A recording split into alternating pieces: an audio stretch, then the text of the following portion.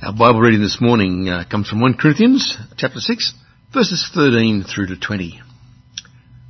The body, however, is not meant for sexual immorality, but for the Lord, and the Lord for the body. By his power God raised the Lord from the dead, and he will raise us also.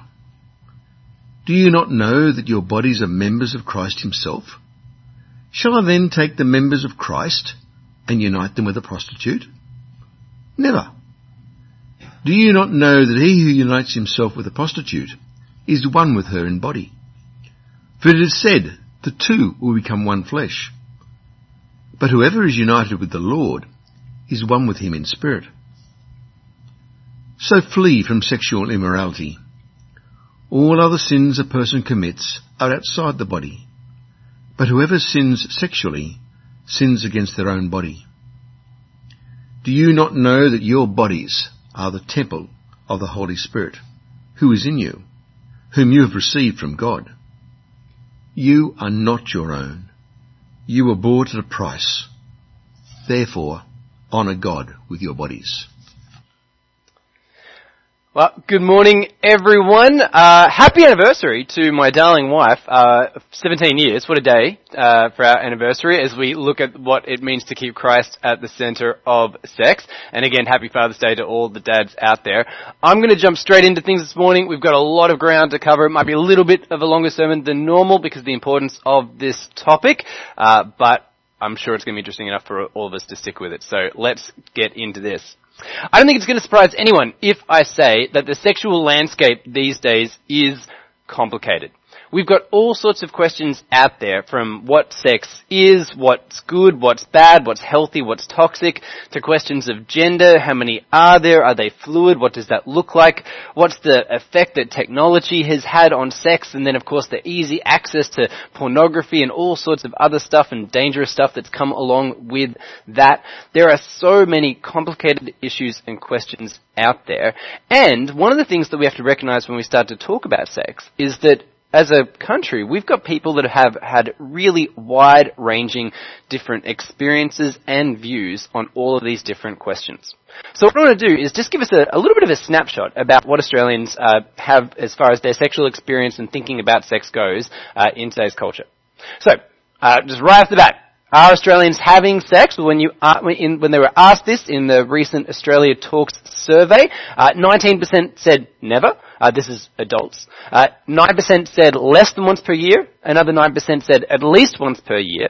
23% said at least once per month. Another 23% said at least once per week. And 1% said at least once that should be at least once per day. I workshop jokes about that 1%, but Fee told me I wasn't allowed to say any of them, so I'll listen to her. Now, that's a picture there of the different sorts of experiences. What about when it comes to sex and happiness? When asked if they thought that if they had a better sex life, 45% of Australians said they thought that they would be happier, but 22% said that they didn't think that they'd be any happier with a better sex life, and 29% were neutral. So a lot of Australians think sex life is a key to happiness, but a lot of Australians also aren't too fussed about it. Then we've got a question of what's happening with Australian sex lives compared to in previous decades. And it turns out that on the whole, Australians are having less sex now than they were 10 and then 20 years ago. And this is the same across the English-speaking world. This goes not just for people in long-term relationships, and that they've dropped by, on average, about 9 times per year, but also for young people who are engaged in casual sex, they're having less and less of it. So a recent study that came out just earlier this year said that men and women between the ages of 18 and 23 had significantly less casual sex or sex, without a long-term partner than the young adults who came up 10 years before them, and even more so than a generation before that, their parents' generation.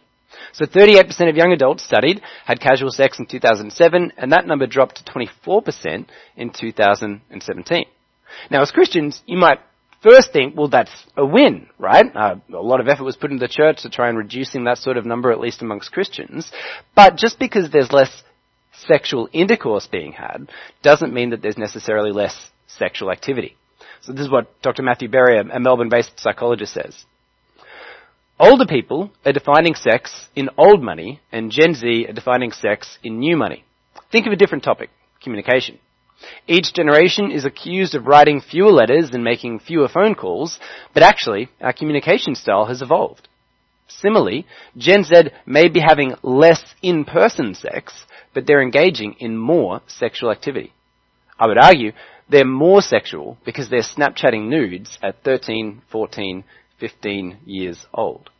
So there's less sex happening in person, but there's more sexual activity. And people, as they've studied this, they've looked at the decrease in alcohol consumption, the increase in social media, the lack of some of the social skills that go along with in-person interaction because of all the social media stuff, as well as people living at home longer, as possible reasons for why people are having less sex. So it's not a moral move, it's more of a cultural and social one that's been occurring, which is why it's affecting both long-term relationships as well as casual sex relationships. And of course, when we think about sex and technology and the effect that that's having on us, that raises the question of porn, which is just a huge giant in the sexual landscape today. And Australians, when it comes to porn use, are unfortunately somewhat like we are in the Olympics. The only countries that beat us out are really countries that are much bigger than us.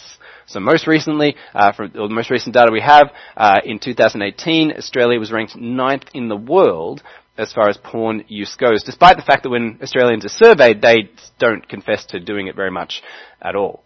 And what's interesting though is that as much as Australians use porn, one of the most searched topics for porn these days is ethical porn. That's not porn with a G rating, that's porn that's been based upon consent and all that sort of stuff.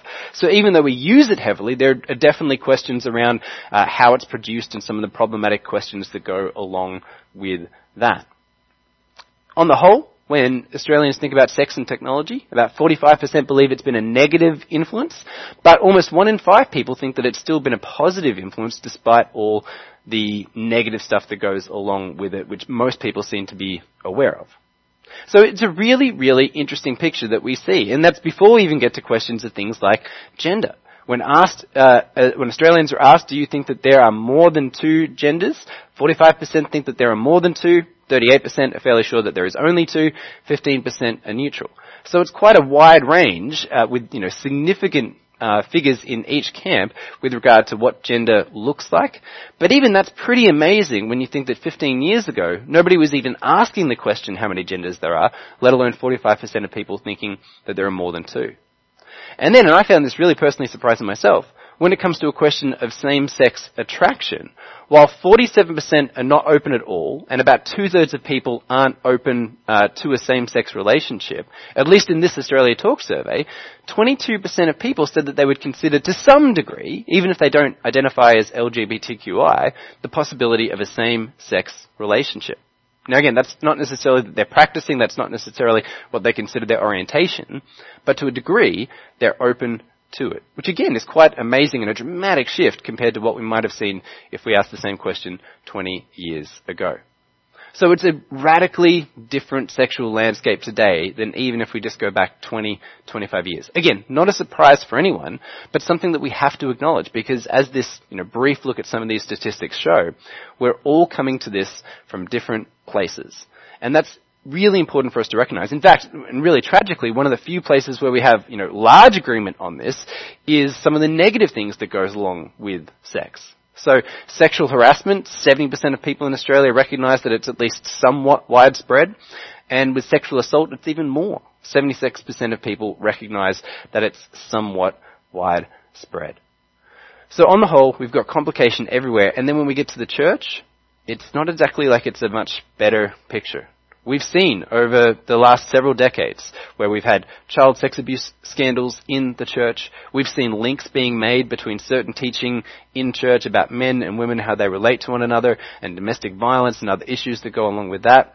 And some of the most recent research into evangelical sex beliefs and history and that sort of stuff suggests that those that have been influenced by sort of classic evangelical books on sex like I Kiss Dating Goodbye, Love and Respect, The Act of Marriage, all these books have actually been influencing people in a way that they've enjoyed sex less and had more issues. And I do recommend that book, The Great Sex Rescue by Sheila Gregor, if you want to look into that a little bit further.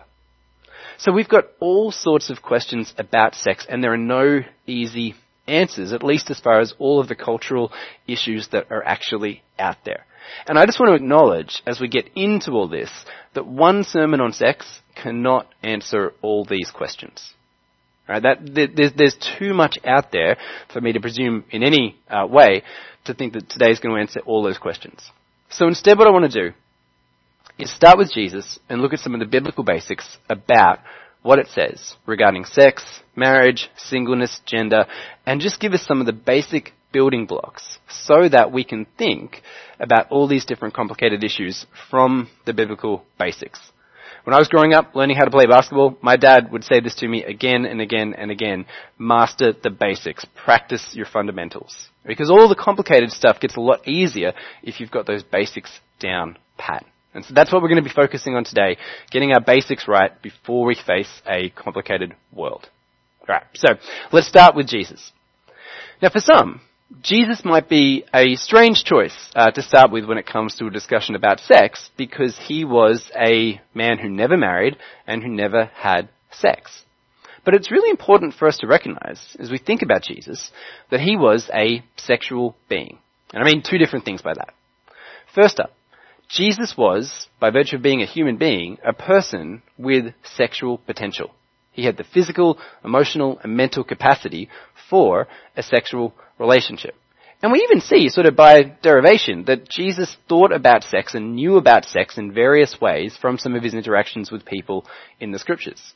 So for example, when you look at Jesus' interaction with the woman at the well, he says, "Go call your husband and come back." "I have no husband," she replied.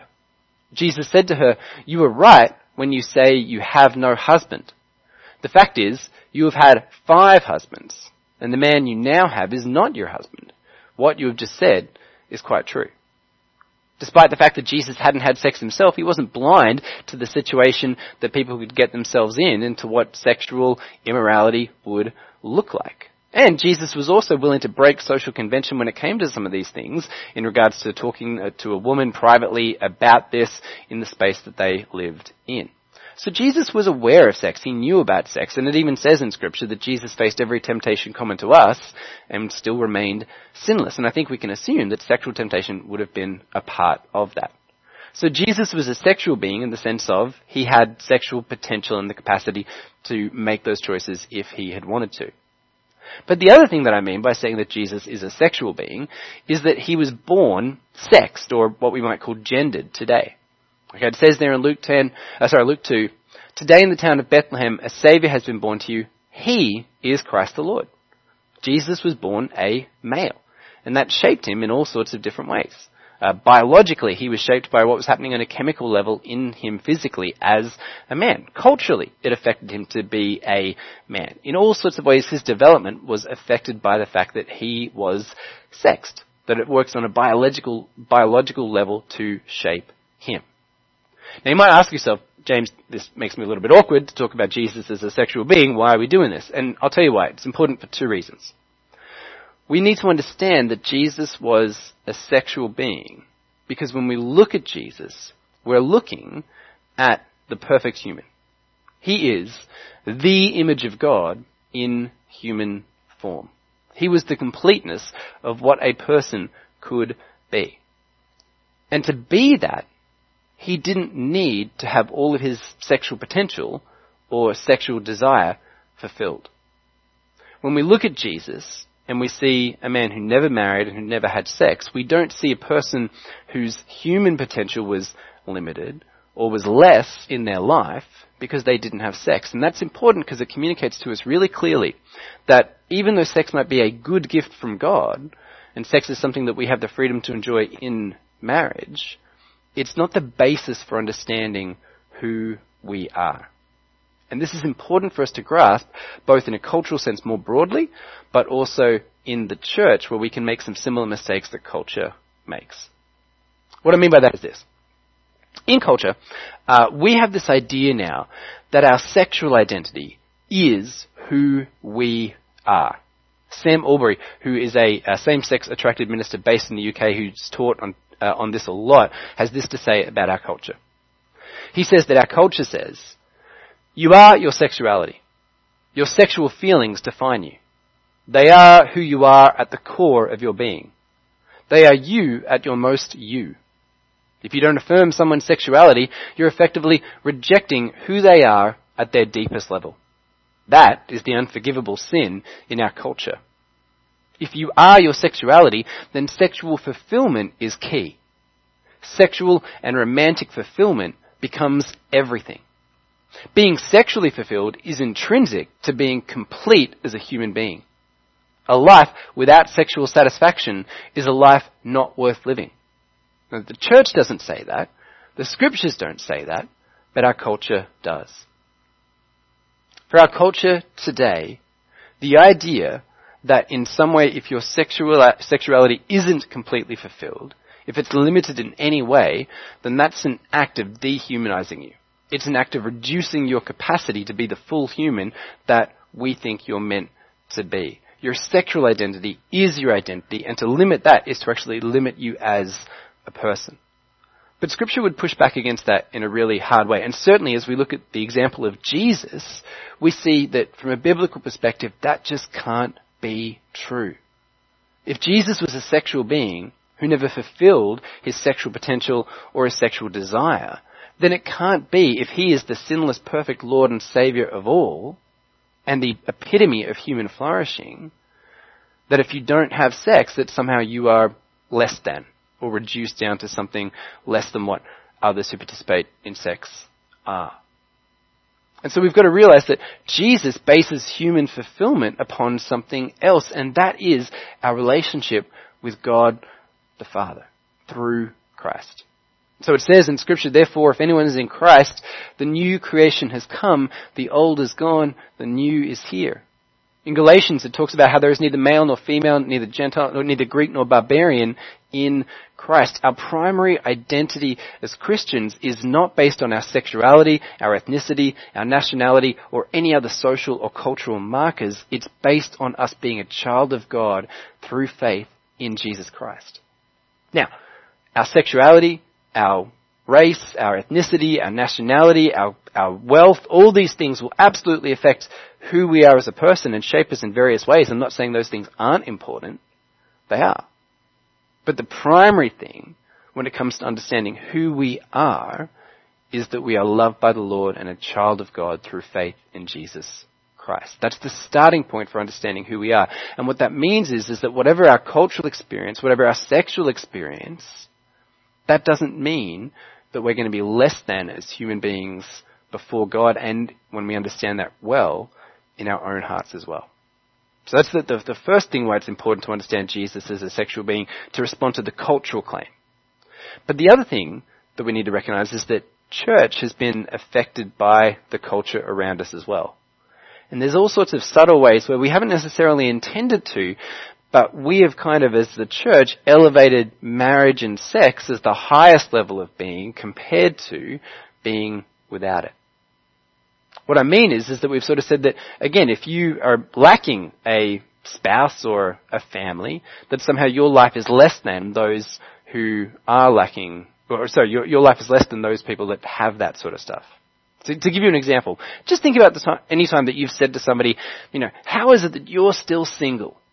All right, Danny Treweek, who runs the conference Single Minded, has an interesting observation about this.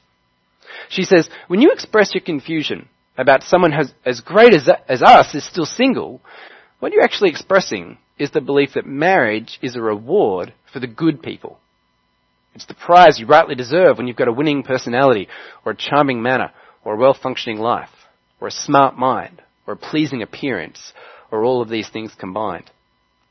You see, what you're actually saying is that marriage is for the worthy.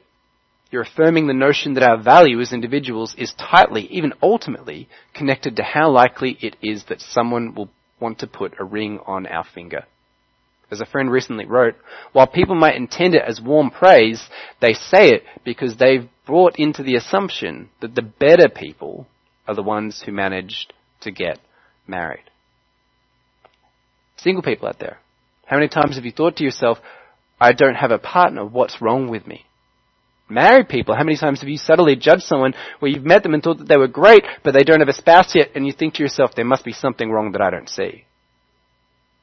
It's that sort of idea that where we think that, again, marriage is the reward for the better people, that subtly promotes that marriage and family is the Christian ideal, instead of finding fulfillment in the Lord wherever we are. Sometimes it's even been said that singleness is a bad thing. Popular Reformed preacher John MacArthur said this in a sermon not too long ago. Talking about biblical manhood and womanhood and the importance of marriage and all this sort of stuff, he said, singleness leads to sexual sin at a rampant level because you've got all these people with these pent-up desires and they are about to explode. Now that doesn't sound like the scriptures, like Jesus or the Apostle Paul, when Paul wrote, now for the matters you wrote about, it is good for a man not to marry. I wish that all men were as I am, single, but each man has his own gift from God. One has this gift, another has that.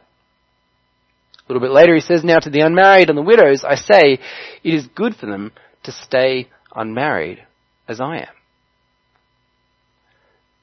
Sex is not the be-all and end-all. Marriage is not the be-all and end-all. And we as the church have to own that we've gotten this mixed up at times, just in a different way from the way that the world has. It's a confusing picture for us, but by focusing on Jesus as a sexual being, but also still the epitome of human flourishing, that we get some helpful corrective with that. Now, again, I just want to say we can't talk about everything today, but I hope that by putting out some of these basics, we're getting a sense of just how complicated this picture can be and how cultural issues and issues in the church certainly merge and meld together. And so, while not being able to answer every question, what I want to do with the last part of our time together is just point us towards some biblical basics that, again, help us to reorientate and refocus our thoughts on what the Bible says about sex as the building blocks for how we operate in this complicated world that we can keep thinking through. And if you've got questions, specific questions coming out of this, please don't hesitate to ask. So, here are the 3 points I'm going to look at briefly. We are sexual beings, all of us. Sex is for marriage, and we are to honour God with our sexuality, both marrieds and not singers, but singles. Sorry about that. So first up, we are sexual beings. It says in the beginning that God created mankind in his own image. In the image of God, he created them. Male and female, he created them. One of the reasons why Christians are so big on this question of how many genders there are is because it's tied right at the very beginning to what it means to be made in the image of God. When God chose how he was going to be imaged in this world, he chose male and female. And that's a really important thing because there's something in both of them that represent who he is to the rest of the world. And while we can recognize that there are some very rare cases where physically this gets confused, like very rare, we're all born with a biological sex, male or female. But the neat thing is that when you look at the scriptures and you read through them and you see all the different people who are made in God's image, you see a richness in what it looks like to be male or to be female. There's no set pattern, there's no set rule or law about what it has to be male or female. Now, there's a general shape to lots of stuff, absolutely. Testosterone, estrogen, these are things that have real effects. And certainly we can see patterns that are common to male or female, but that's different from something being a rule that you have to follow or an expectation that you have to live up to. And when we try and put cultural rules onto biological sex, we get ourselves into all sorts of trouble.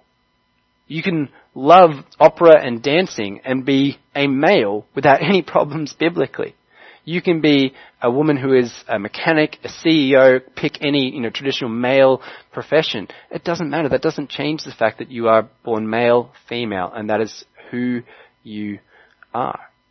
So in this instance, clothing very much does not make the man or the woman.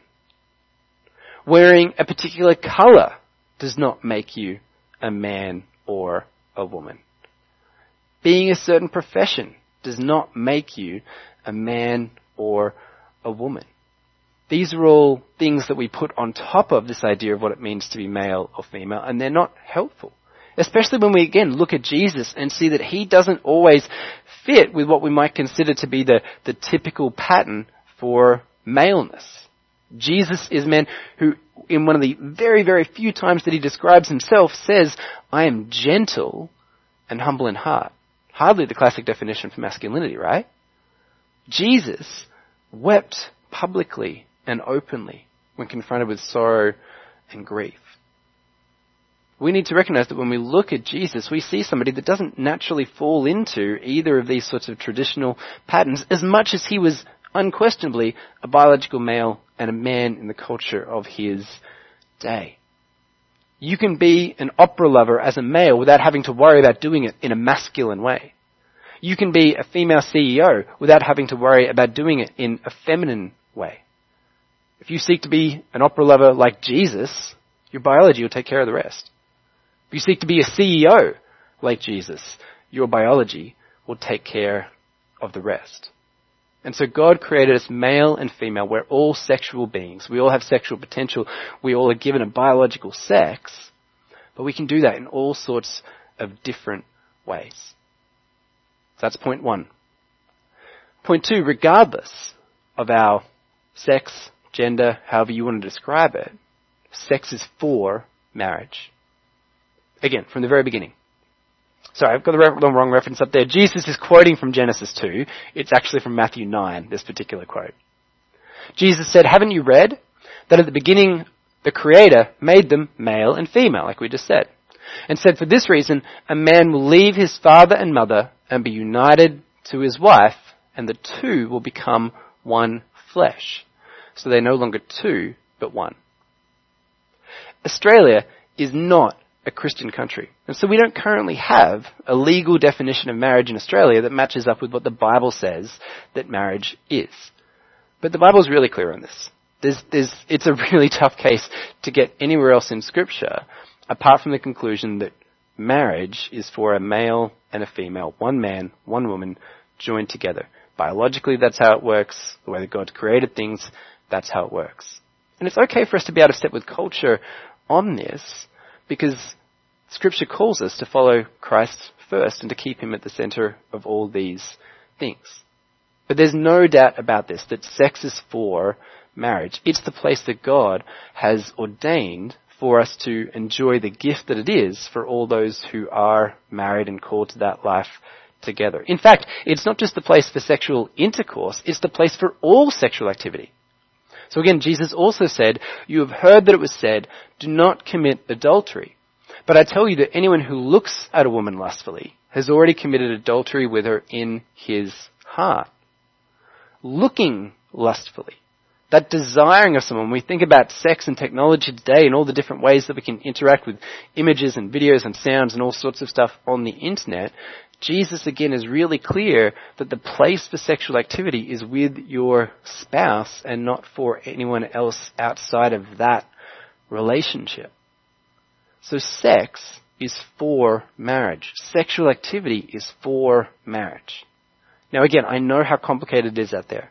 And when we think about questions of dating and the classic questions of what you can do and what you can't do and all that sort of stuff, we don't have time to really deep dive into that today. We talked about it a bit at youth on Friday, just what dating looks like and that sort of stuff. But if you do have questions, please, feel free. Ask, get in touch. Happy to talk about it. So sex is for marriage. We're sexual beings. And point number 3, we are to honor God in our sexuality. Jesus said that the greatest commandments are love the Lord your God with all your heart and with all your soul and with all your mind. And this is the first and greatest commandment. And the second is like it. Love your neighbor as yourself. When Jesus says here to love the Lord your God with all your heart, soul, mind, and elsewhere in Scripture, strength, it's this idea that all of us, the entirety of ourself, is to be dedicated towards loving the Lord. And that includes what we do with our heart, mind, and bodies. So in 1 Corinthians 6 it says, flee from sexual immorality. All other sins a person commits are outside the body. But whoever sins sexually sins against their own body. Do you not know that your bodies are temples of the Holy Spirit who is in you, whom you have received from God? You are not your own. You were bought at a price. Therefore, honor God with your bodies. What we do with our bodies matters, and Paul frames this particularly when it comes to sexual sin. He's saying that there's something distinct about it. Now, it doesn't mean that in any way that sexual sin is beyond God's grace. If you've messed up, if you know that you've been participating in sexual immorality, this is not something where you're to be ashamed before God or think that you can't receive His forgiveness if you're believing in Him.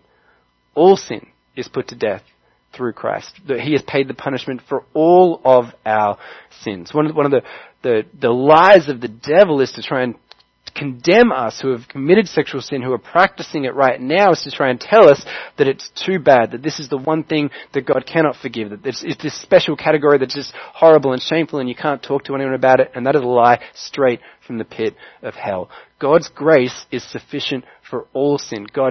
Jesus died on the cross to pay the price for our sexual sin. There is freedom and mercy for all who believe in Christ in this space. And yet, the Bible does say that there's something distinct about sexual sin. It's not what we were designed for. It's not what our bodies were meant for. As Christians, they are to be temples of the Holy Spirit, and that's to be the framework that we think about what we do with them. But what's important is, again, to recognize that this goes for both married and single people, even if it does have a bit of a different shape. So for married people, the way that we honour God is by fulfilling the responsibilities that we have to one another within that marriage relationship. Paul writes in 1 Corinthians 7, the husband should fulfill his marital duty to his wife, be faithful to her, and likewise the wife to her husband, be faithful to him. But also the wife does not have authority over her own body, but yields it to her husband. In the same way, the husband does not have authority over his own body, but yields it to his wife. In marriage, the way that God is honoured through our sexuality is by being faithful to one another, but also in a spirit of reciprocal love and generosity and charity towards one another. It's a loving and mutual exchange for people in that husband and wife relationship. Now, this is not a sermon on how to have a great sex life, but I know that for many people out there in different seasons of marriage, this is a really difficult and painful thing that only gets made more difficult when we think that sexual sin is something to be ashamed about, or that problems in sex and marriage is something that we can't talk about. But you can. And again, we might not be experts on sex, and there's all sorts of books and resources to have that, but the Bible's got some really great tips, at least for how we can think about this. And if you need help, again, please come and talk to us. Don't let it get to the point where it's completely painful and feels like it's beyond hope before you talk to us about this. What about singles? How do they honour God in their sexuality? Well, again, Paul actually talks about this a fair bit. He says towards the end of chapter 7, an unmarried man is concerned about the Lord's affairs, how he can please the Lord. But a married man is concerned about the affairs of this world and how he can please his wife, and his interests are divided. An unmarried woman or virgin is concerned about the Lord's affairs. Her aim is to be devoted to the Lord in both body and spirit. But a married woman is concerned about the affairs of this world, how she can please her husband. I am saying this for your own good, not to restrict you, but that you may live in a right way in undivided devotion to the Lord. What it looks like to honour God in your singleness as a sexual being is to recognize that this is actually a gift from God. That you have time and a focus of heart that can be given fully to the Lord, which if you are a married person, you know doesn't exist in the same way after marriage. We were joking around at youth on Friday night because we, of course, have got some, still fairly recent weds in Zach and Ash leading there. And, just listening to them talk about how life has changed already. It's still very close for them, remembering what it was like to be a single person, not living together, the time that you had, the way that you spent your time. It changes dramatically after you get married. And so for single people, to recognize this season not as something that condemns you, or says that you're less than, or says that there's something wrong with you, but rather to recognize that in this season that you're in, regardless of whether it's for a lifetime or for a season, this is something where you can honour God in it with your full devotion to the Lord and thinking about what He wants you to do with that focus that won't exist, that undivided attention that won't be there if you are in a marriage and family situation. All right. So what we've said is that Jesus is the one that we look to see what a human flourishing looks like, and that is somebody who was not needing their sexual potential and desire fulfilled in order to be the fullest human that they can be. Jesus is the example that sex is not the thing that we need to be happy and fulfilled in this world. And then when we look at the Bible, we see that while we're all sexual beings, we can express that in all sorts of different ways as male and female. That sex is for marriage. That's the place that we're called to enjoy that gift when God gives it to us. And whether we're married or single, we're called to honor God with our sexuality. As I said at the start, I know that we're just skimming the surface, but that's still also the deep foundational building blocks for what it looks like to answering all the other questions that we have in this world. So, don't be afraid to shoot them through. Join us for a conversation after this and the Zoom chat. If you've got something private that you want to talk about, by all means get in touch with us. But I'm going to pray now that we'd remember this well and live it out faithfully in this world. Father God, thank you so much that you are the complete fulfillment for us. That in Christ we have everything that we need to live and love well in this world.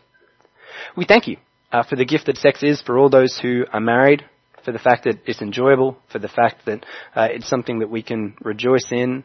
It's a special picture of all that you have done for the church. And we pray, Father, that we would value that regardless of whether we're married or single, but at the same time, Lord, we wouldn't elevate it unjustly. We wouldn't make too much of it. That, Father, we'd be willing to be out of step with our culture and recognize that you are the source of everything that we need in this world and our fulfillment as people. So, Lord, help us to live out our sexuality well, to be male or female, but at the same time, Lord, recognize the diversity that we have in that and to focus first and foremost on living for Jesus in everything that we do.